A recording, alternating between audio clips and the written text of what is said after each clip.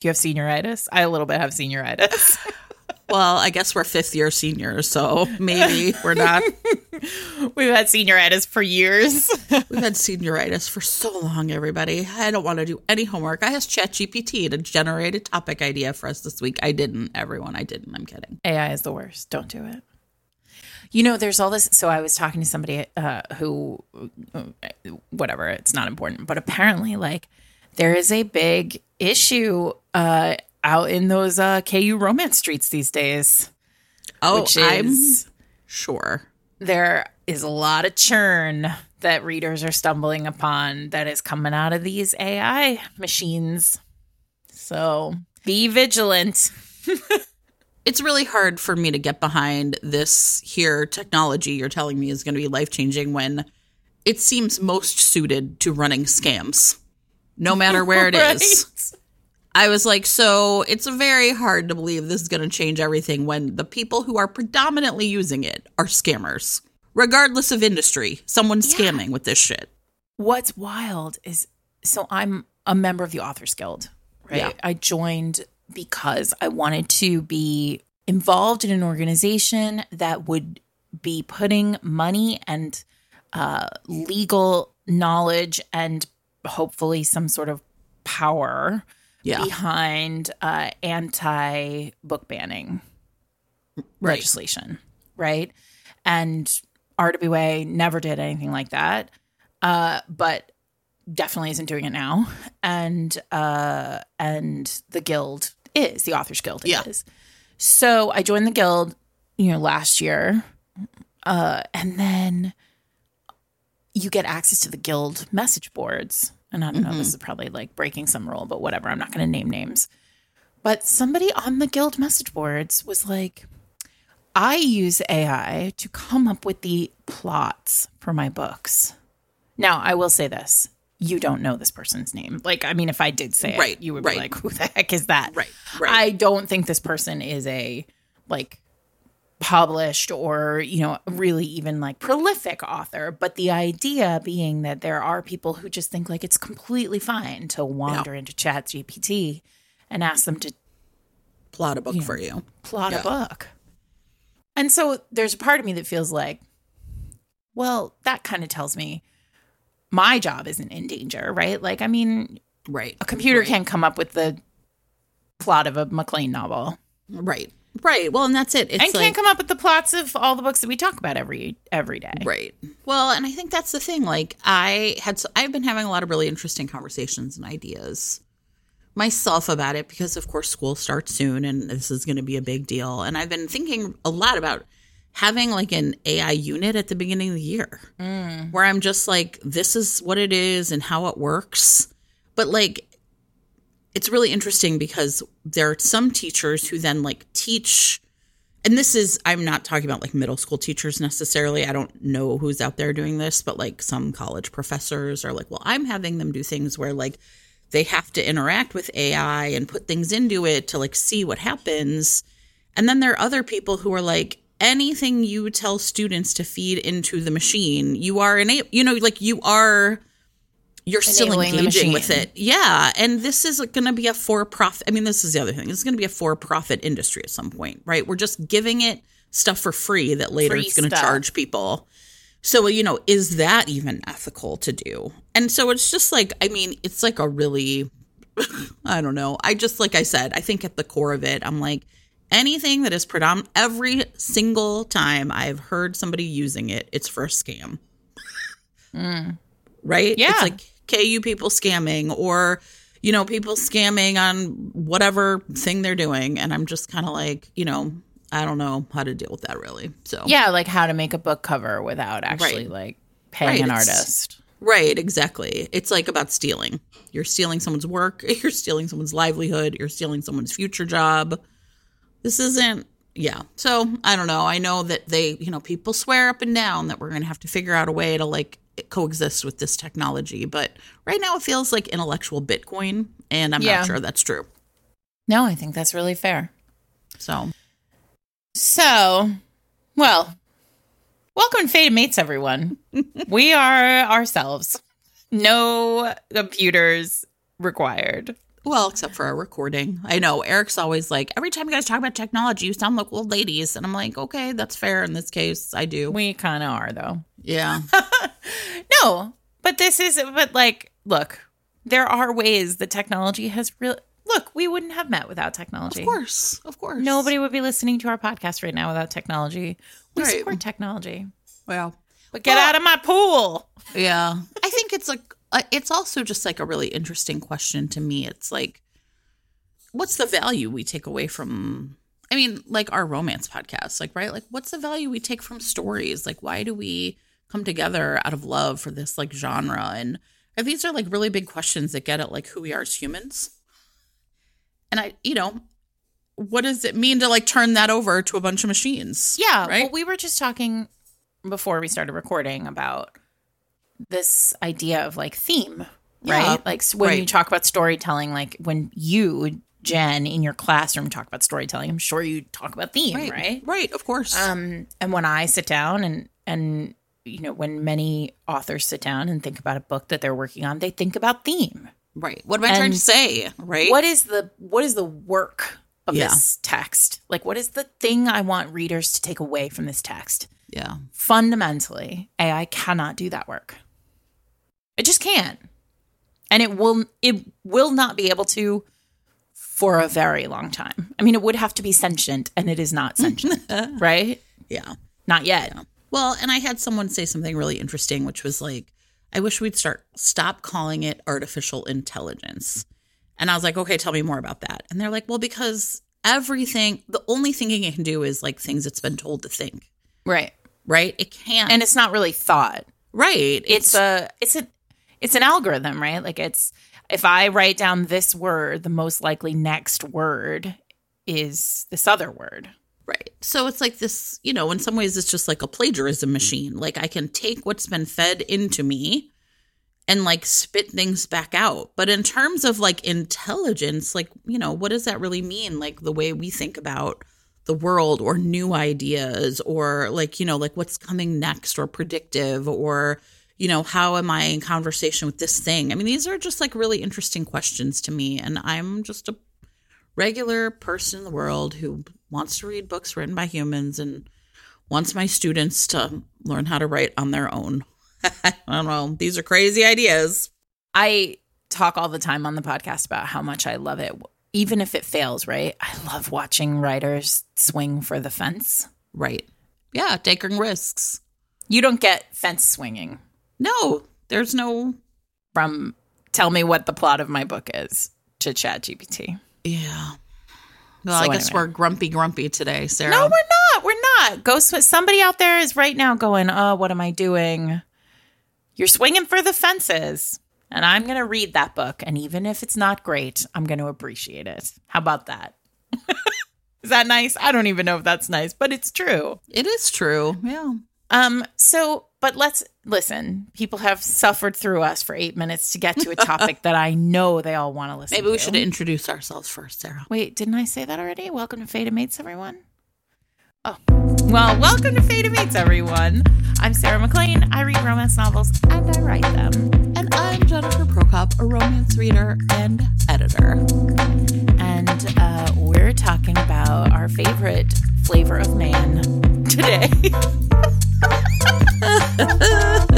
Which is to say, exasperated man, trademark B and her books. But really, you all can just call this grumpy sunshine. Part of the reason, obviously, next week we're going to be talking about Knockout. And so Exasperated Man is going to be a nice lead-in to Poor Tommy Go Boom. But so we're we're always like backing up, like, well, what are topics we haven't covered? And, like, could they be related to Sarah's book as we kind of like dive in?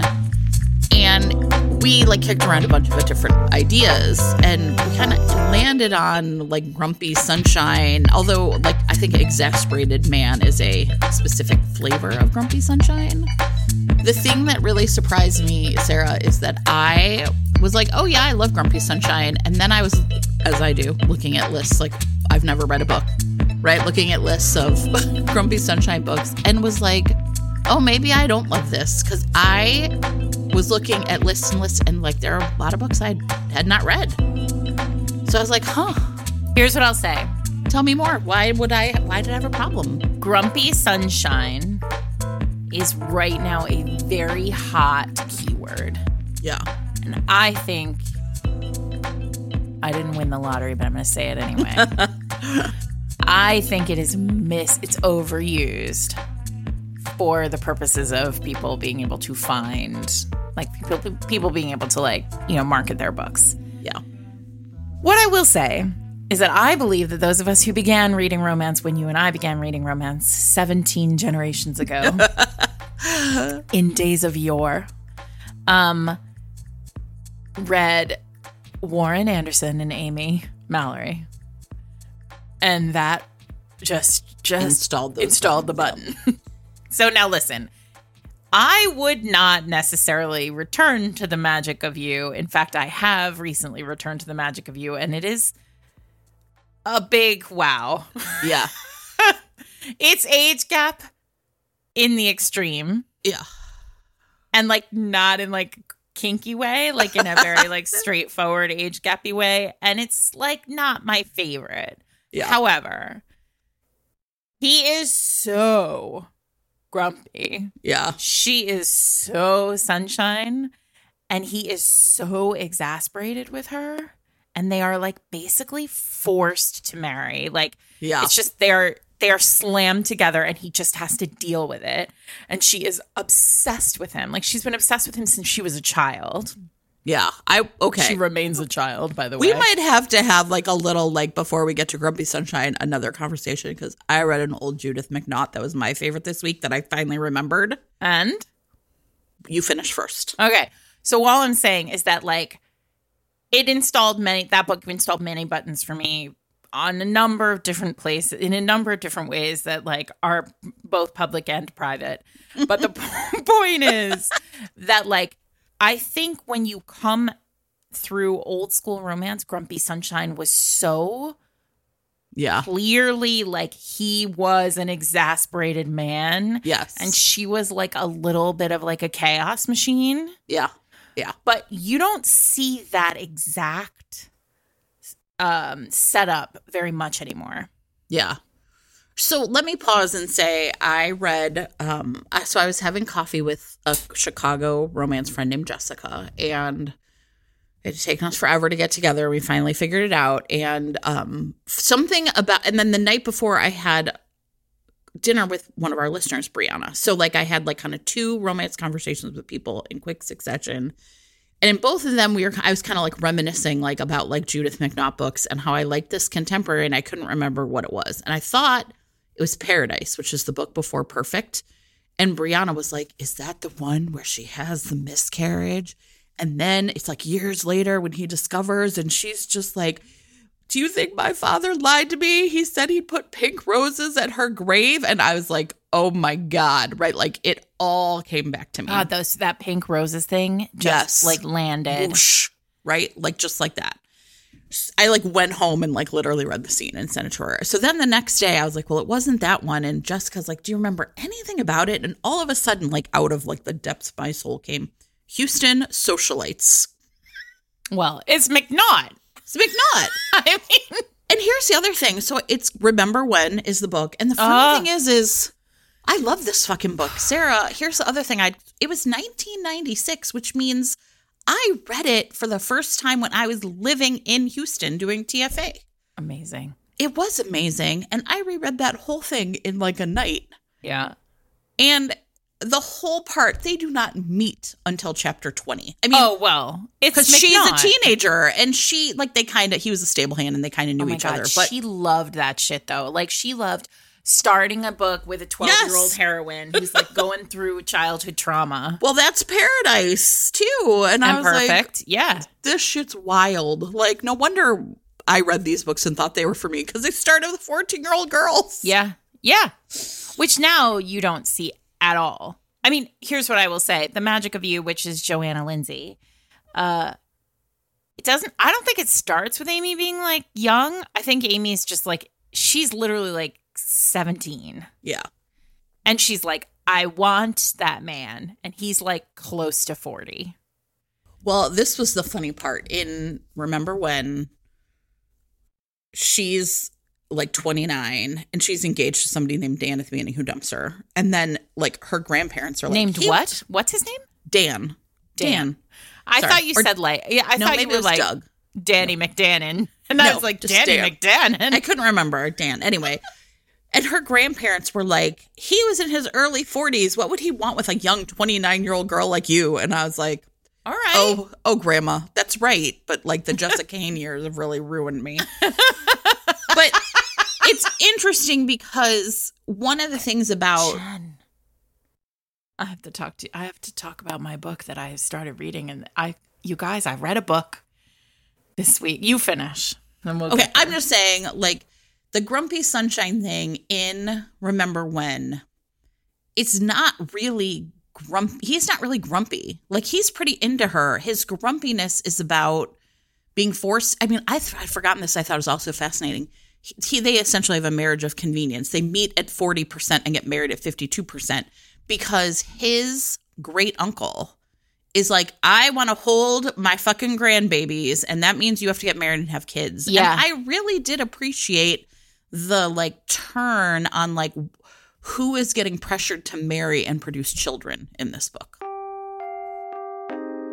This week's episode of Fated Mates is sponsored by Megan Quinn, author of The Way I Hate Him. I like that title. Well, of course, it's because it's all about revenge, and no one Yay! loves revenge like you. And in this case, we have Hattie Rowley.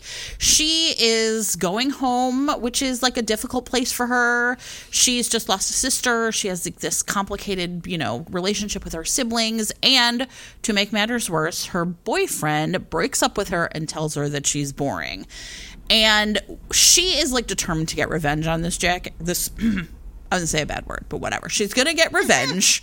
And the way she's going to do it is essentially by like torpedoing the ex's job. He works for this rock star named Hayes.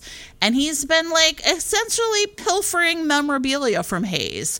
So Hattie's like, I'm going to take this stuff, go back to Hayes, tell the truth about what the ex has been up to, and get everybody in hot water and get my revenge. Nice. But Hayes doesn't really do what she wants and thinks maybe that she was involved, and there's a lot of business going on there. So what Hayes essentially is like, do things the way I want, or I'm going to tell everybody you took the stuff. It's very complicated, but I bet they're going to figure it out by banging it out. And I don't mean on a drum, Sarah. Well, you can find out exactly how they figure it out by getting The Way I Hate Him in print, ebook, audiobook, or with your monthly subscription to Kindle Unlimited. Thanks to Megan Quinn for sponsoring this week's episode. That makes me think of Jude Devereaux's The Black Lion, which was my first romance novel.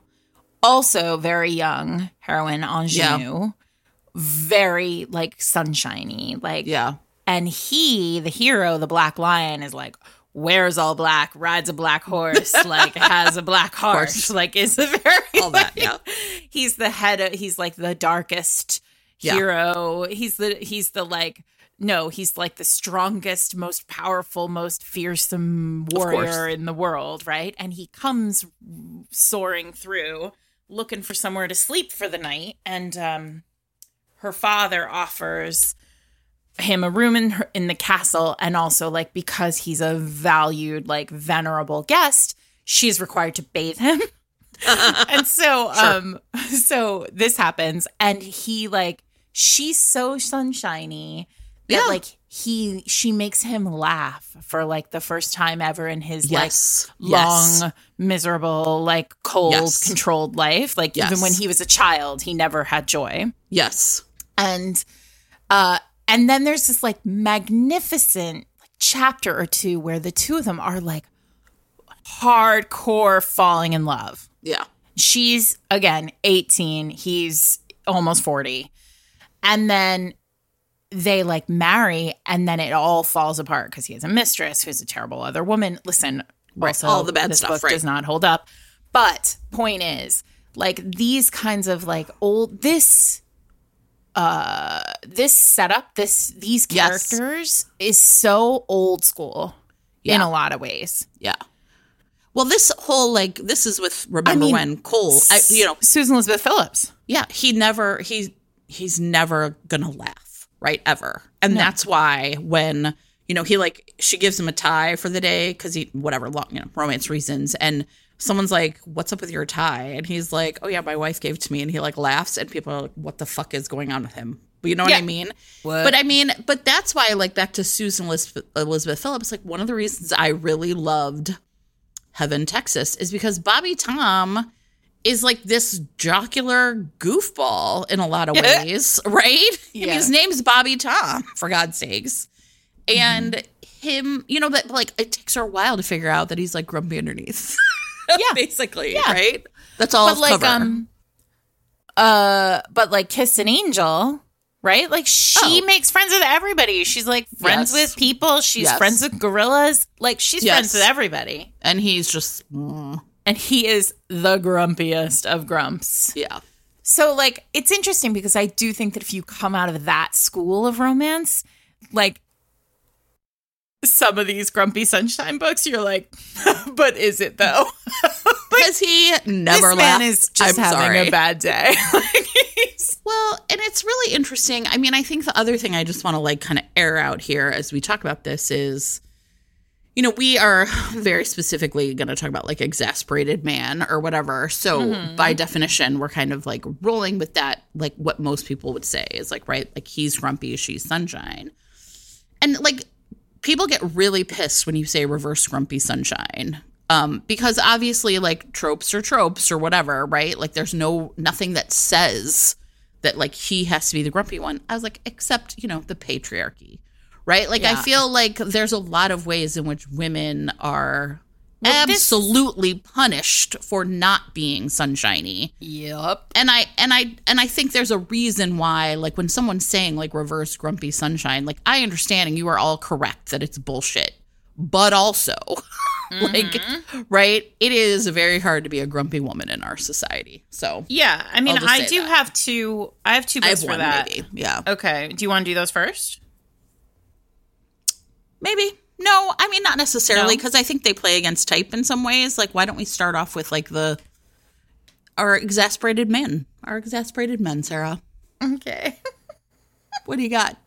Well, wait. I think we have to acknowledge... Talk more about, I think we have to acknowledge the biggest one, which I put on my list, knowing...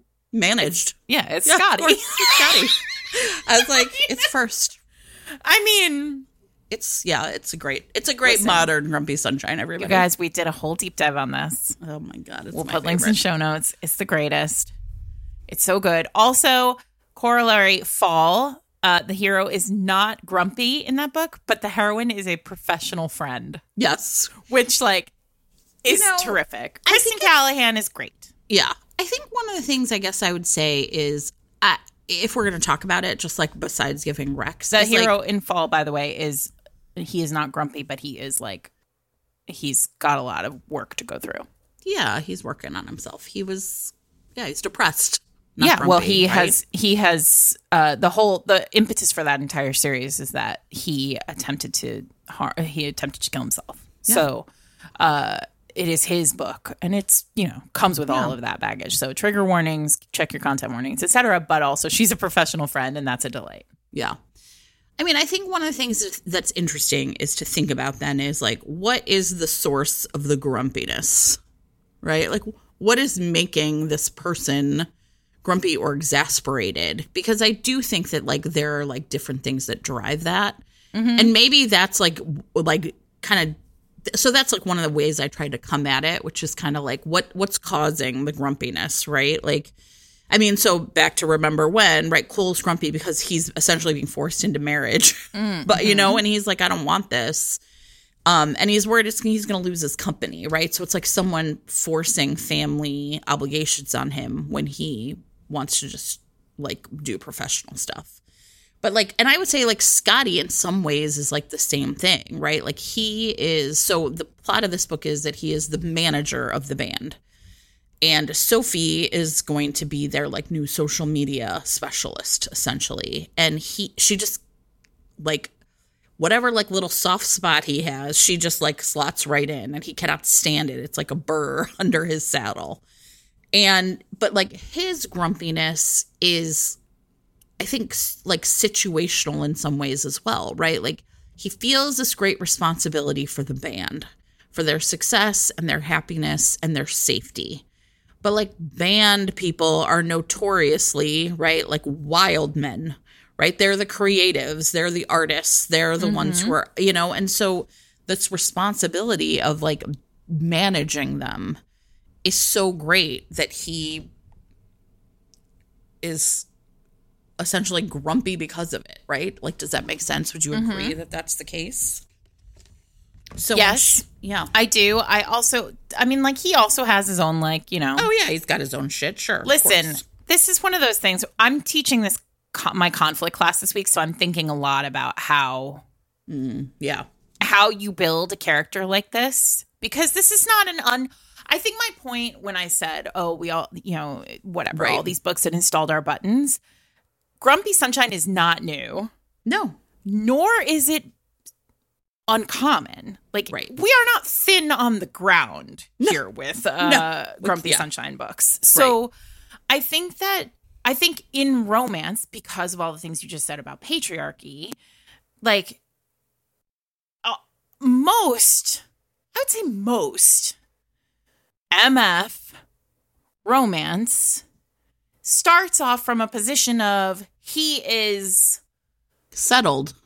quieter, more controlled, uncomfortable with feelings. Well, and uncomfortable change, right? Settled. Like, I have made my world the way I want it. Yes. I've been sort of using that phrasing in my class. Like, he is in stasis. He is bedrock. Yes.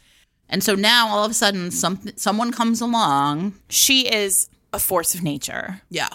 And so now listen, that is like she is a force of nature is more fluid. Like, there are many different kinds of heroines that we see wander through. But I think one of the kind of, what do I want to say here? I think one of the commonalities between many romance novels is that she changes him. Yes. Yeah. And I think in this case, like, Grumpy Sunshine, because of patriarchy. Yeah, is about like changing like a worldview often. Well, right? He's Roy Kent. Like, Roy and Keeley are the kind of platonic ideal of Grumpy Sunshine, right? Because he's Roy Kent and he gets paid to play a game. Right? And he's so grumpy. And I read this article the other day about, we know there's a third season of Ted Lasso. We'll get there. But, you know, one of the things that's really interesting about this is Brett Goldstein, who plays Roy Kent. Apparently, like, one of the big challenges was he knew Roy couldn't smile. Like, Roy doesn't smile through the first season. Like, Roy doesn't smile. And apparently Brett Goldstein is like the smiliest, laughingest, like most lovely person in real life. And so, like, most of the times that Brett Goldstein like broke, right, on film was like him accidentally smiling. That's so interesting. Because, like, and then everybody on, like, the directors and the writers and everybody were like, oh, we got to go back. Brett smiled. Yeah. Right. So there's this like sense, and then Keeley comes in, and Keeley is like bright and sunshiny, and she's like, would you rather be a lion or a panda? Right. Like, everything about her is like whimsical and fun until you peel that back and you're like, oh, Keeley's like riddled with self-confidence issues and like, you know, all these other things that we don't expect to see in this character, right? So like there is this really beautiful balance if you tee them up at the beginning of the love story or the beginning of the romance as like complete and utter opposites. Right. But in actual fact, like the cishet man character who doesn't feel feelings and the heroine, the, you know, cishet, you know, woman character who feels like, who's just like all a ball of excitement and emotion, when you peel back that outer layer, you're finding the same sort of identity. Right, the same sort of stuff. Issues inside. And that's what makes these romances so beautiful. And it fundamentally, I think the reason why these are so bedrock to the genre is because they are about identity. They are finally about two people who can not only be seen by the other person as their true selves, but also finally live their truth out loud. Right. Yeah. And I think that, yeah, I mean, I would agree. So, I mean, Managed to me is like a perfect example of this, right? And I think that it's like one of my top however many favorite books, like top 3. Like, I love it. I love this book a lot. Yeah. I have an old one too that I want to talk about. Another old one. Okay. This is Elizabeth Lowell warrior territory as well. I mean, this is Elizabeth Lowell territory. I don't think Elizabeth Lowell has ever written not grumpy. So, I mean, they're more like angry, but sure. Fair. Yeah. Sure. No, but this one, I'm not going to get too deep into it. I've talked about it before on the category episodes, but this is the one where the hero, Nevada, was like a mercenary, like a hired gun somewhere in the world. Like he's the guy you hire who knows how to kill you in 16 different ways. I've been watching The Great on Hulu, and there's this ad that keeps coming up for this new show that has Denzel Washington in it. Have you seen this ad? Mm-hmm. And it's like Denzel Washington is, I think it's called The Enforcer, and he plays like, it's about the mob, but he's like the enforcer for the mob. I want it already. Yes. I know. And there's this scene that keeps playing, I don't know if you watch Hulu, but like Hulu has like 6 advertisers. So the ads are like the same over and over again, but he keeps playing this ad, and he like gets this guy, and he's like, now I have my thumb on your such and such nerve, and I'm gonna push, and he's like, that's a 1, that's 2, you don't want me to get to 4. And I'm like, okay. I was like, I want it. Yeah, so already. Nevada is basically Denzel Washington in this mob show. He knows how to kill you in many different ways. He has never smiled. Never. But he can smell when you're pregnant. Obviously. So, I don't even know what to say about that. There you go. And what's her name? Oh my God, it's like Aurora or something. Or Rain or something. It's like something, natural, because she's a force of nature. She has been through this. She's a really interesting character, though, because she has been through this like deep, deep trauma with her family. Mm-hmm. And has come out on the other side as like a really happy, like she's really like serene and lovely. She has a pet wolf who makes her laugh. And like, she's like great and very friendly to all people. Eden is her name. Eden. That's right. Is this the one where she like makes him the shirt? Shirt, no. Okay.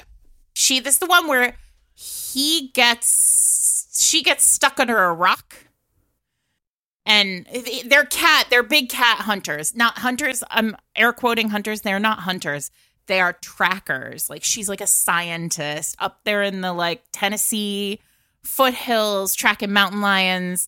There's a wolf. He smells pregnancy on her.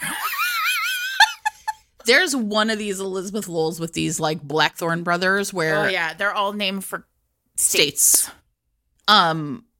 In order to prove her love for him, she like makes him a shirt by hand, but she like literally sews it by hand, like perfect little stitches because, a sewing machine does that. And she like just doesn't understand how. So, she grew up and, I don't know. It's honestly very... Oh, my God. Wait. But you mentioned, okay, listen, this is we're all over the place this week. Sorry, everyone. We have one more episode before the end of the season, and then we're going to take a break and come back real fresh. But my favorite, she makes him a shirt. We could do a whole she makes him clothing episode. Put that on the list. My favorite, she makes him a shirt episode is a Judith McNaught. It's Double Standards. Do you remember that? No. She knits him a sweater, and it is the exact color of his eyes. Oh, of course. And then he betrays her because he's a fucking asshole. And then he does something. Oh my God, he treats her so poorly. Yeah. And she is so mad that she gives the sweater to his best friend and business partner, who then wears it. And the hero loses his mind. Yeah, I would read that. He's like, garbage, everybody. That's my sweater. Oh, man. Listen, Judith McNaught knows what's up.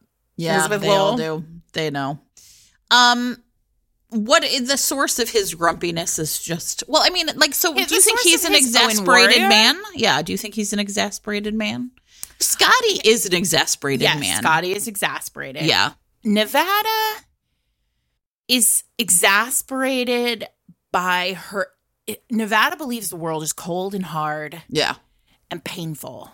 Right. And in order for you to survive it, you also have to be cold and hard and painful. Sure. Eden believes that the world is like, she has been through some shit. Yeah. And she is like, the way you survive in the world is by bringing joy to the table. And he is deeply exasperated by the idea that she would put herself out there. Yeah. And potentially be hurt. Yeah.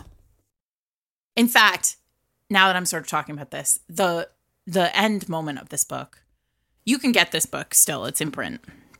It's a Kindle book. You can get it for $3. Terrific. Everybody should go get this. The ending of, listen, your mileage may vary on this. There could be a lot of things in here that are not appropriate. I mean, it is Elizabeth Lowell. But the point is, so by the end, like, she is pregnant, as we know.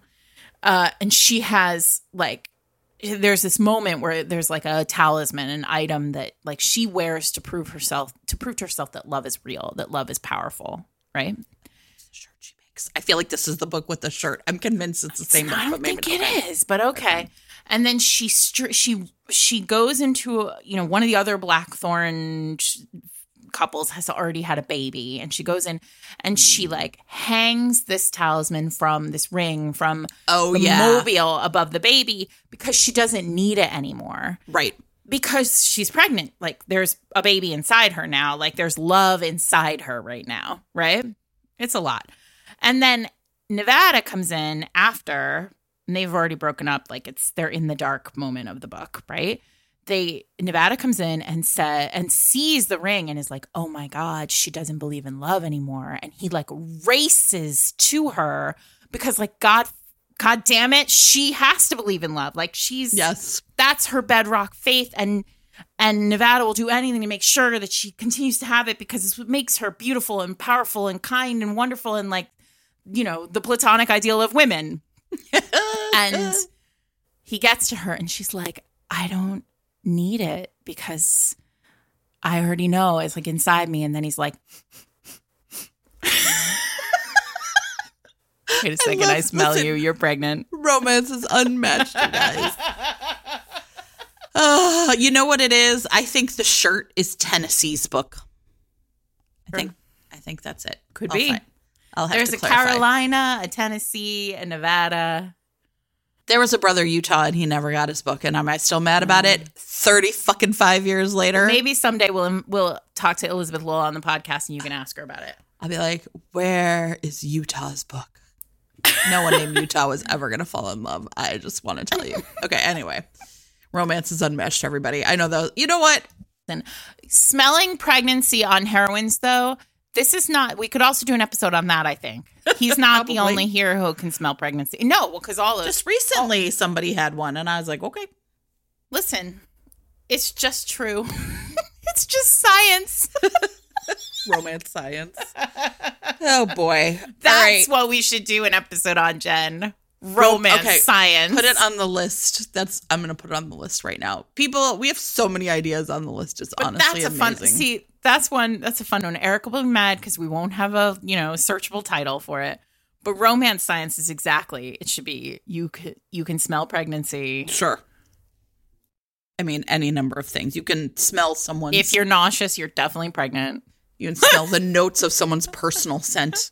Yes. Smells like tobacco, sunflower, and happiness. All Men know exactly the smell of every flower. Oh, of course. Of course. This week's episode of Fated Mates is sponsored by Pocket Bookshop in Lancaster, Pennsylvania. This is one of my very favorite independent booksellers, Jen.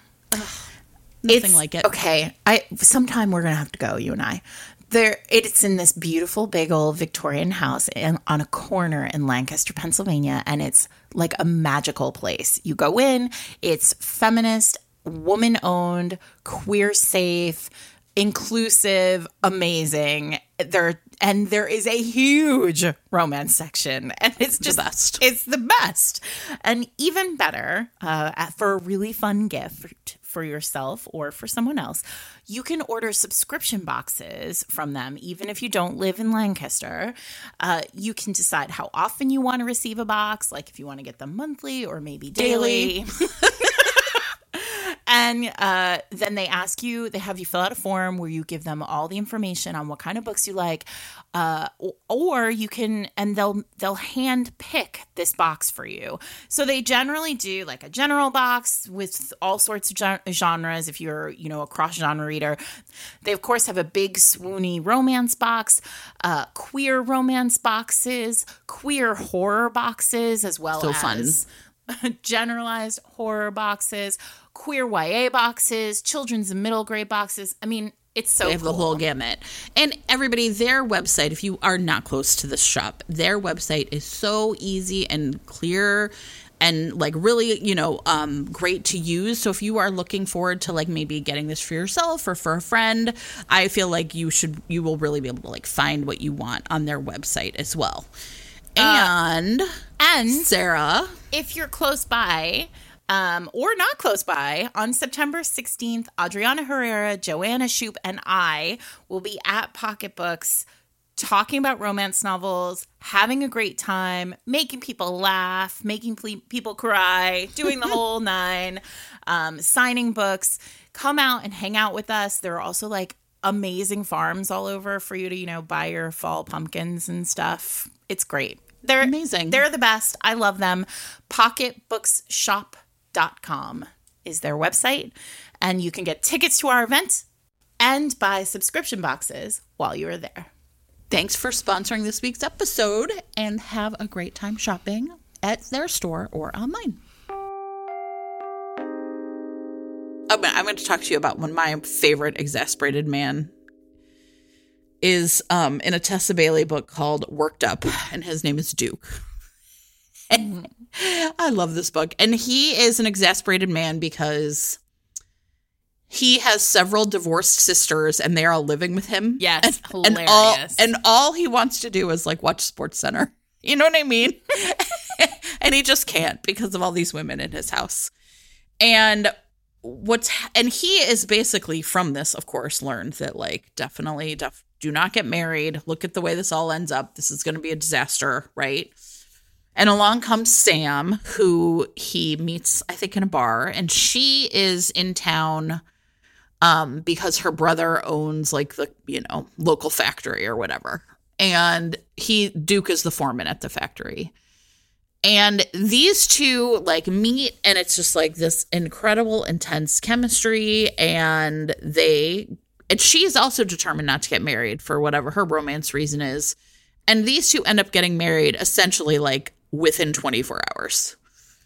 And the thing that's really interesting about his exasperation is that it makes him very stubborn. And so her brother intervenes to break up their marriage. And rather than like letting it chase him off, even though he was like, I never wanted to get married, it's what powers his ability to like his determination to not let her go. This is like a primordial grunting Tessa Bailey hero. I mean, Tessa Bailey does Grumpy Sunshine every other book. Yes.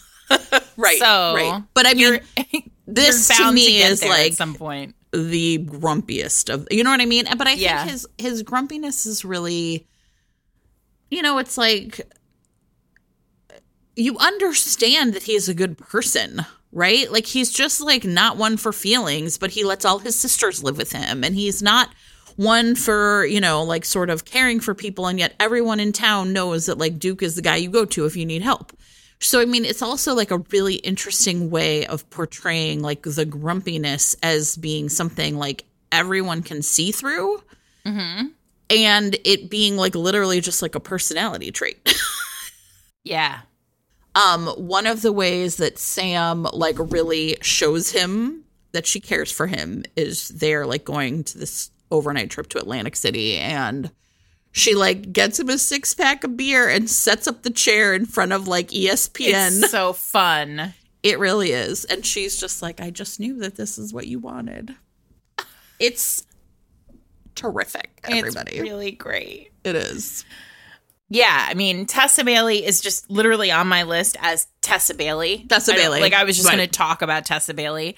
But I will say, because this is, we're going to, you know, playing against type, I want to name check Window Shopping by Tessa, because she does try in that book flipping the script. And it's really interesting, right? Because I brought up Ted Lasso already once, and I'm going to bring it up again because, you know, she kind of said, like, this is my Ted Lasso, like, this is my hero who's basically Ted Lasso. And he actually kind of is. Like, he has a mustache and everything. Like, it's very much like a Ted Lasso feel. But he is a department store owner, and he loves Christmas, and there are these like holiday windows, and he's looking for a holiday window dresser, and the heroine has just gotten out of jail for, you know, whatever reasons, big romance reasons here. Like, and, you know, and she is so grumpy as a character. She's just really like, she doesn't want anybody to impact her in any way that makes her feel feelings. Yeah. Which, you know, makes sense. And I will say this. This book worked for me in a lot of ways. It was a kind of struggle to like find Ted Lasso as like sexy. Yeah.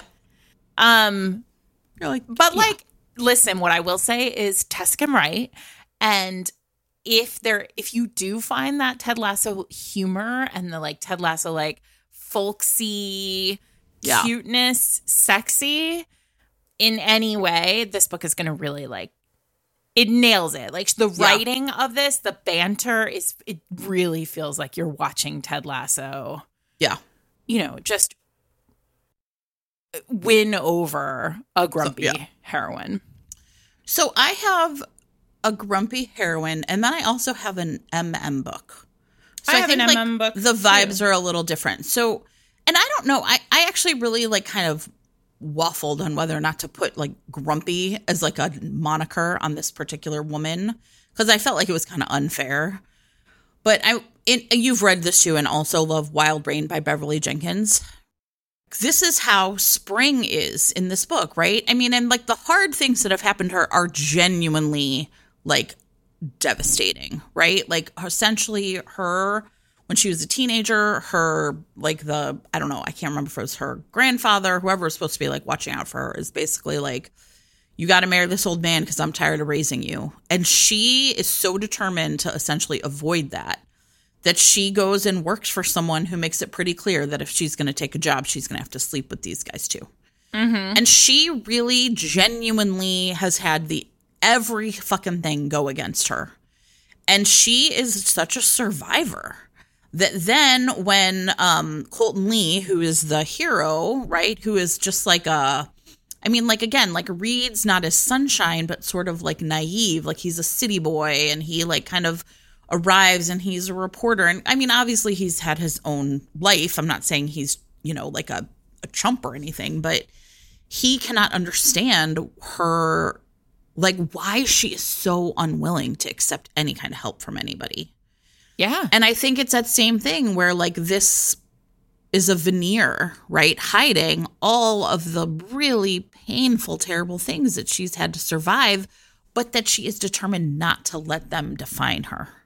I mean, I think I would say that like this is a book, it's a couple of years old now, that has really stuck with me in terms of like, here is a powerful woman who's like, I am making things happen on my own terms. Yes. right? And Yeah. the one she finds is someone who really doesn't have that kind of like life has made me hard vibe about him, right? So I don't know. That's like to me one that could like fit in here as again like the cause of that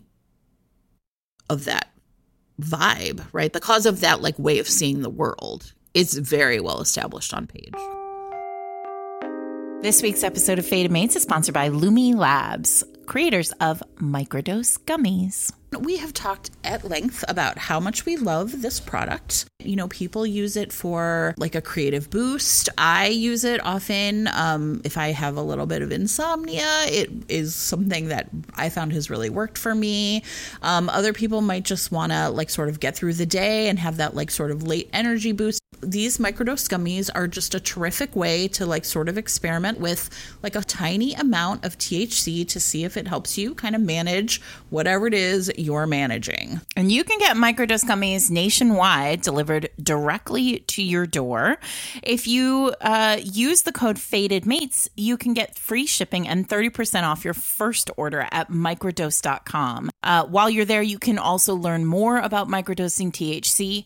Links can be found in show notes, of course, as always, but that's microdose.com, code FATEDMATES for 30% off and free shipping directly to your door.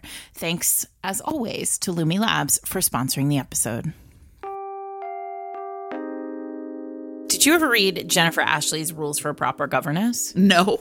Okay, it's one of the Mackenzie series, but it's like later in the series, I think, because it's not a Mackenzie. Neither of them are Mackenzies. So premise here is that the hero is a widower with 2 children. And this is some real classic like Sound of Music, Mary Poppins shit, where like these 2 kids are nightmares. Like, and they're nightmares for lots of for like reasonable reasons. Like their mom died, right? So he is like at his wit's end. He is exasperated man TM with his children, right? He is at his wit's end. He is emotionally sort of barren at this point because he is like he has bottled up all the emotion about losing his wife. Yeah. And he is a barrister, right? So he's like literally on the street outside of court, and a pickpocket takes his watch and he grabs her and it's the heroine. She's like a full-on criminal. And she's like, let me go. And then she like gets him to let her go by kissing him. Perfect. No notes. Okay. And then she ends up like his children are like running around like just free because they've run off their last governess, and she rescues them from like a situation where she is, and has to return them to him. And in the moment, like in the time between rescuing them and returning them to him, like she like basically wins these kids over. Like they are delighted by her, and also they listen to her. She's like Mary Poppins, right? And so she turns up to deliver his children to him and give him like kind of a scathing set down. Like, you really shouldn't let your children play in traffic. And he's like, you have to be my governess. And she's like, but do I though? But then also like she takes the job because he like makes it impossible for her to refuse. And she just like, she is quite literally like light inside his like dark home. Right. And she returns her, joy to this home that has been really full of sorrow. And so it's beautiful. I mean, Jennifer Ashley writes a beautiful book. I love so many of the books in this series. And I really love this one because it does do that kind of work of saving like the sunshine, like filling all the dark corners. Right. And by the end, like there's a lot of joy. And what was the name of that title again? Rules for a Proper Governess. Okay. Yeah, because I haven't read that one.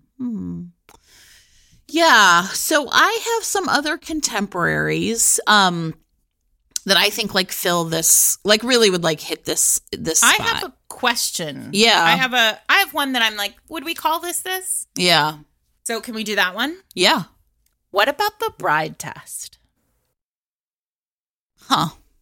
That was it was when we decided on this topic, I immediately was like, what about the bride test? Which is Helen Hoeing. But then I was like, is he grumpy? He's autistic. Right. Yeah. I mean, so I think this is like a really like big question. Like, so he's very controlled. Yeah. And very particular about his world.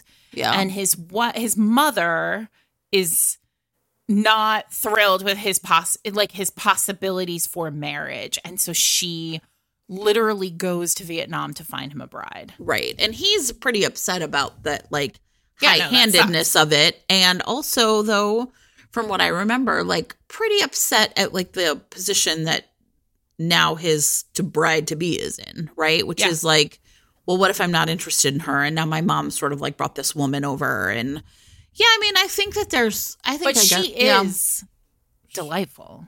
Yeah. Oh, yeah, absolutely. Like, the vibe is very, like, she is bright and he is closed off. Right.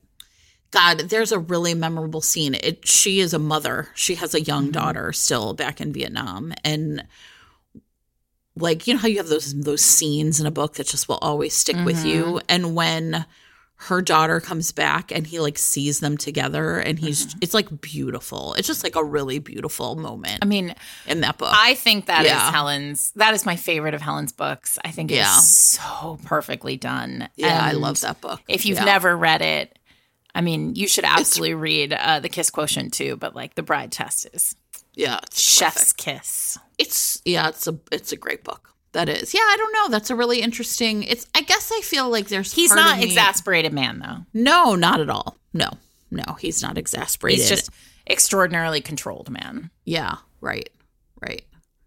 Huh.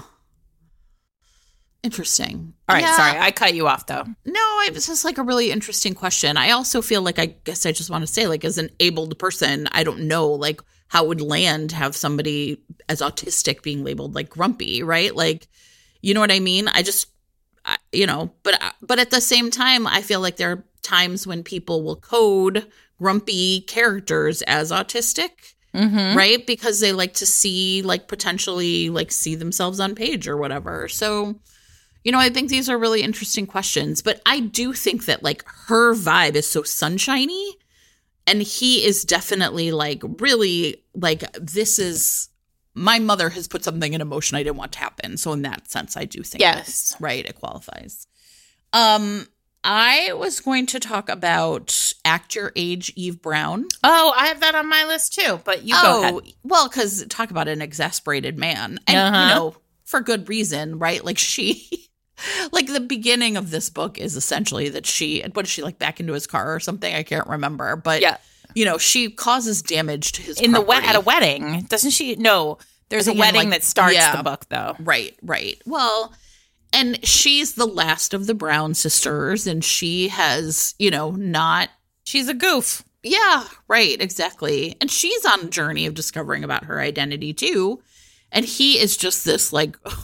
Oh my God. He is like a really good exasperated man, Jacob. And he just is like the entire time she's like desperately like, I want to make things better.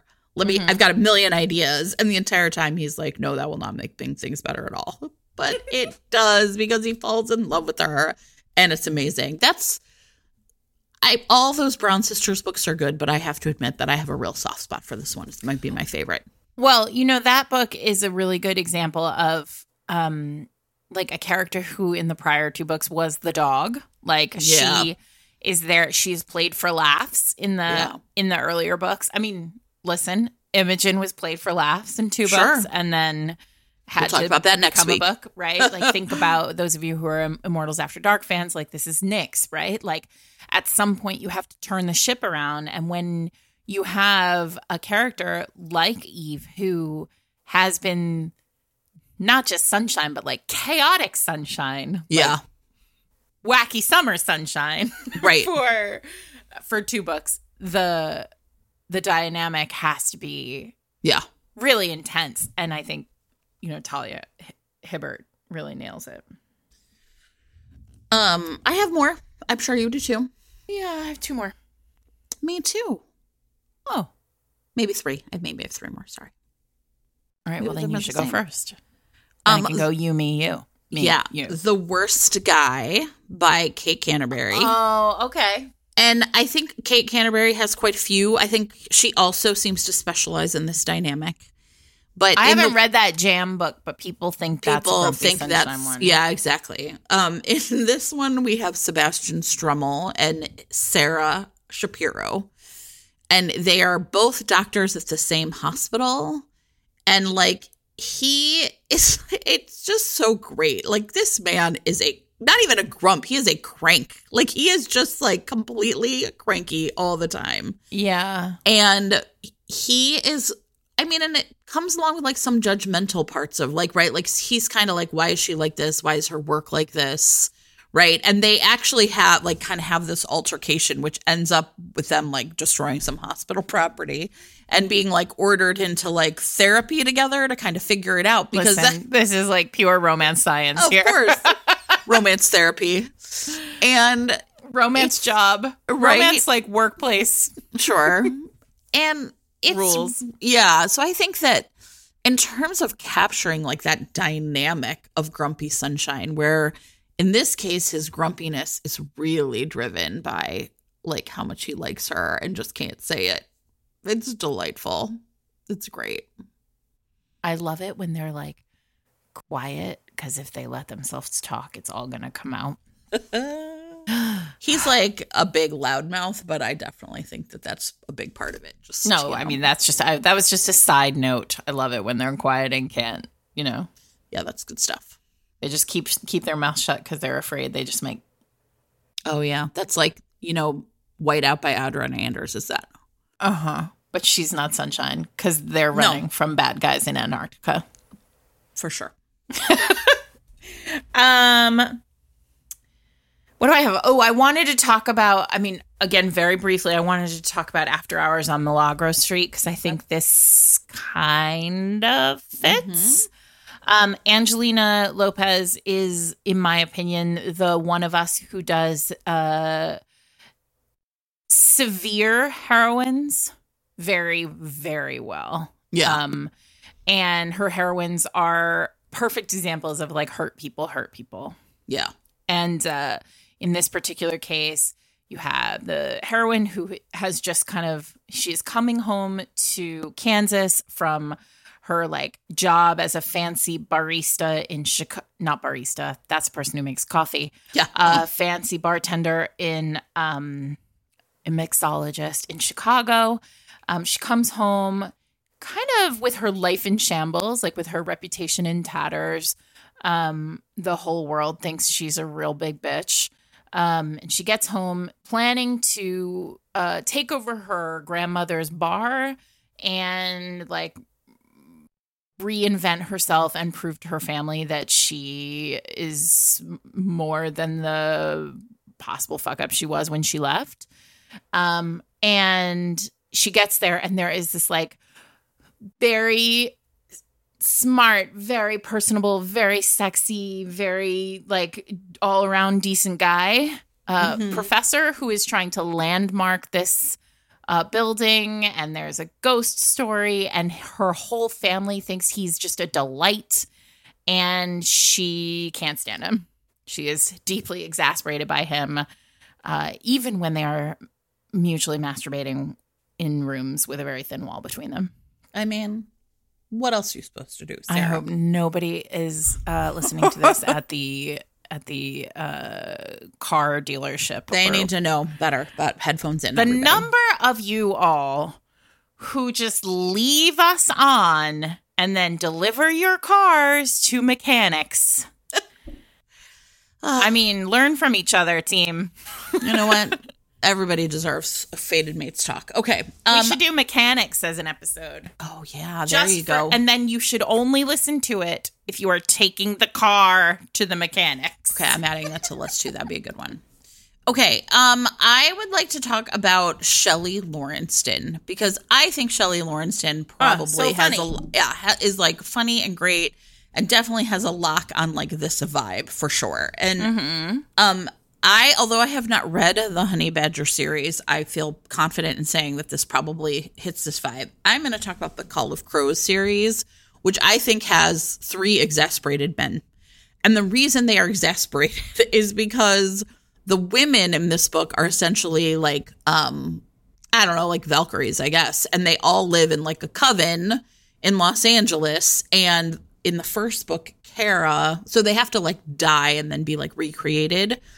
And the first book, Kara, is like an ex-military person, and she ends up like being, revived, and she lives now in this like coven with these like other women, and she has no idea what's going on. She like really is. I think these 3 books have that like chaos demon vibe from these women. And then Vig, who's the hero, is just like super in love with her, but cannot figure out like how, you know what I mean? Like kind of like how to get through to her. So this whole series is so powerful in terms of like women and their power and them figuring out who they are and what they're good at. And then like sort of the men having to like basically like figure out what is my place with these women who are such like fully realized awesome people all on their own. But for sure, like there's a really funny part in this book which made me think of Exasperated Man, where she thought he was like homeless. And all of the other guys like figure out that that's what she thought and are like constantly giving him a hard time. And he's just like, are you fucking kidding me? So it's great. But like the whole Call of Crows series, I think definitely. And like I said, I feel certain the Honey Badger series, from what I've read, has that same thing. Nice. Yeah. Wait, you said you had an MM. I do have an MM. I figured we talked about that last. Too. So okay, yeah, because I feel like do it. Is Grumpy Sunshine? How does that vibe change, right, in this scenario? Yeah, and I'm just having. I don't know what's wrong with me. I'm having like a Roy Kent thing here. I don't know, but I want to talk about Chloe Leese, who I don't think we've talked about on this podcast before, but she has a book called Everything for You, which is literally billed as like Roy Kent, Grumpy Sunshine. Yeah. It's a soccer team. There's an aging, extreme grump, dark-haired, bearded. You see the you all have where this is going. You all know where we're going with this. And a new hotshot, very sunshiny, like superstar. And they like the Oliver, the old one, has just never been nice to him. He has just been morose. And like, you know that moment, you know the movie French Kiss, which right now you can't find anywhere, by the way. Sure. It doesn't stream, which is, I'm very upset. But there's this moment where Kevin Kline says, "You people make my ass twitch." Or like, it's like that, right? Like there's just like, that's the vibe, He just can't stand him because he's just too much. He's too bright. He's too friendly. He's too sunshiny. He's too attractive. He's too much. And so they finally get into it on the field, and their coach is like, "Listen, I'm stripping both of you of like all of your princess points if you don't get it together, including like your ability to be captain." So they have to make a deal that they're going to try to understand each other, and they fall in love, and it's really nice. Nice. It's really nice. Mine is it's the first book in the Big Bad Wolf series by Charlie Adara. I think it is called The Wolf at the Door. Sorry. And in this one of the things that's really interesting, and again, I was kind of like, is this Grumpy Sunshine? The narrator is Cooper Dayton. Is that right? Cooper Dayton. And he is an agent for something called like the BIA, which is essentially like he'd worked as the FBI agent. And it's really interesting the way this like all plays out, because there was some sort of attack that he suffered. And after this attack, he's recruited by this BIA, which is essentially like he like goes in and they're like, "Okay, well, we can tell you what attacked you if you agree to work for us, but you can never not work for us once we tell you." Oh boy. Right. It's like he's being given the red pill or the blue pill or whatever the pill is. And the pill is like werewolves exist. And the thing and then he like works for them for a while. You got health insurance. Yeah. He worked for them for a while. And what's sort of clear is like his partner is actually like really prejudiced against werewolves, right? So and Cooper is kind of like, this feels wrong. I don't really quite feel like we're doing this right. But he's also like, well, this is my partner and he's training me, right? But also because he was wounded so grievously by, like, you know, by a werewolf. Ostensibly like, a werewolf. Right, exactly. Mm-hmm. Like at the beginning, you don't know, but you kind of know. His grumpiness is really about fear, right? And so he's just like really afraid. And it terrifies him that he like kind of can't make sense of this world he's in. And so what happens is there's a case outside of Portland, Maine, and for the first time he's going to be like teamed up with like a werewolf partner. Mm-hmm. And this is this guy's special agent. Wait, Park. Sorry, mm-hmm. a one-syllable word. And it's really interesting because it's single point of view. Park just feels really like cool, calm, and collected. So it's not like sunshine exactly, mm-hmm. but it is for Cooper. Like you see him like so desperate for like understanding. And that's the thing that like Park represents is like knowledge, right? Like sunshine literally like shining some light on this thing that he has been really terrifying him. This is a great book. I mean, I don't know. It's just really engaging from the jump. And it's got a good setup, right? Because immediately he's like, you know, it's not just that you have a new partner, but like you and your partner are going away on a, you know, to another place, and you have to share a rental car, and you know what I mean? All that stuff. But I also think it's like a lot of it is, in this case, like grumpiness. Remember, we were talking about like control. Cooper has known that things are out of control. He's known that something is wrong, but he didn't have the information to like kind of make sense of it all. And so it's like a really interesting, I think, like dynamic because he is exasperated, but it's like because he's afraid. He's scared. Like he literally gets like is having like psychosomatic fear of like sickness and illness, like because of his injury was like to his intestines. And it's just like, I don't know, I thought it was great. So I think it's like a really good example of, in this case, Grumpy Sunshine being more about like knowledge and lack of knowledge. Yeah. I love that. It's really good. All right. That's it, you guys. We did it. I think we did the job. We put a lot of books in people's hands today. What do we want to say? Next week, it's Knockout Week. Ooh, exciting. So that'll release. Knockout releases on Tuesday, and the episode will come out on Wednesday. And if you would like to pre-order the book, you still have time to do it and get it in your home, in your house. Meg, why did I just call you that? That's weird. I don't know, but I like it. Jen, have you seen the back of this book? Did you see it? I put it on Instagram today. Well, that's why I didn't see it, Sarah. I was going to show it to you, but I don't have a copy here. But, yes, I do. Hang on. They're going to come to my house. I ordered, like, a bunch of them. I'm mailing you one, too, because it's dedicated to you. I know. I can't even. It's so amazing. Oh, yes. Look at that. There's a clinch on the back. He's on a chaise. She's on top. Because of course she is. Because Imogen. An exasperated man is anyway, exasperated. Oh God, the most exasperated man. I can't wait till next week till we talk about it. So exasperated. But anyway, so you can pre-order My Exasperated Man right now. The book is Knockout. It's out next week. Next week's episode is a deep dive, but we always try not to really do spoilers, right? Just like kind of, your vibe of writing it. And then 2 weeks off, and then we start season 6, which is so exciting. It is exciting. If you love us so much that you just can't imagine, like you would just really love to have us more, you can join our Patreon at fatedmates.net/Patreon. You can find us on Twitter at fatedmates and on Instagram at fatedmatespod. Jen and I will both be with Adriana Herrera at the Yale University Romance Conference, September 7th and 8th. So come out and hang out with us. We'll have stickers and pins and all sorts of things for you. Yeah. You can find that information in show notes. If you want to hang out with me and Elena Armas in New York City, that is September 5th. And that'll be super fun. You can get tickets for us talking about our books in Union Square on September 5th. Links in show notes.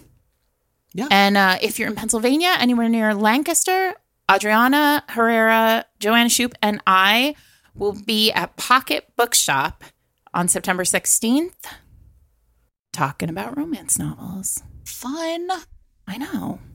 That was sort of a mishmash. It was not in chronological order, but, you know. It's all right. You'll check show notes, everybody, and we're going to have a good time. Thanks so much, everyone. See you next week.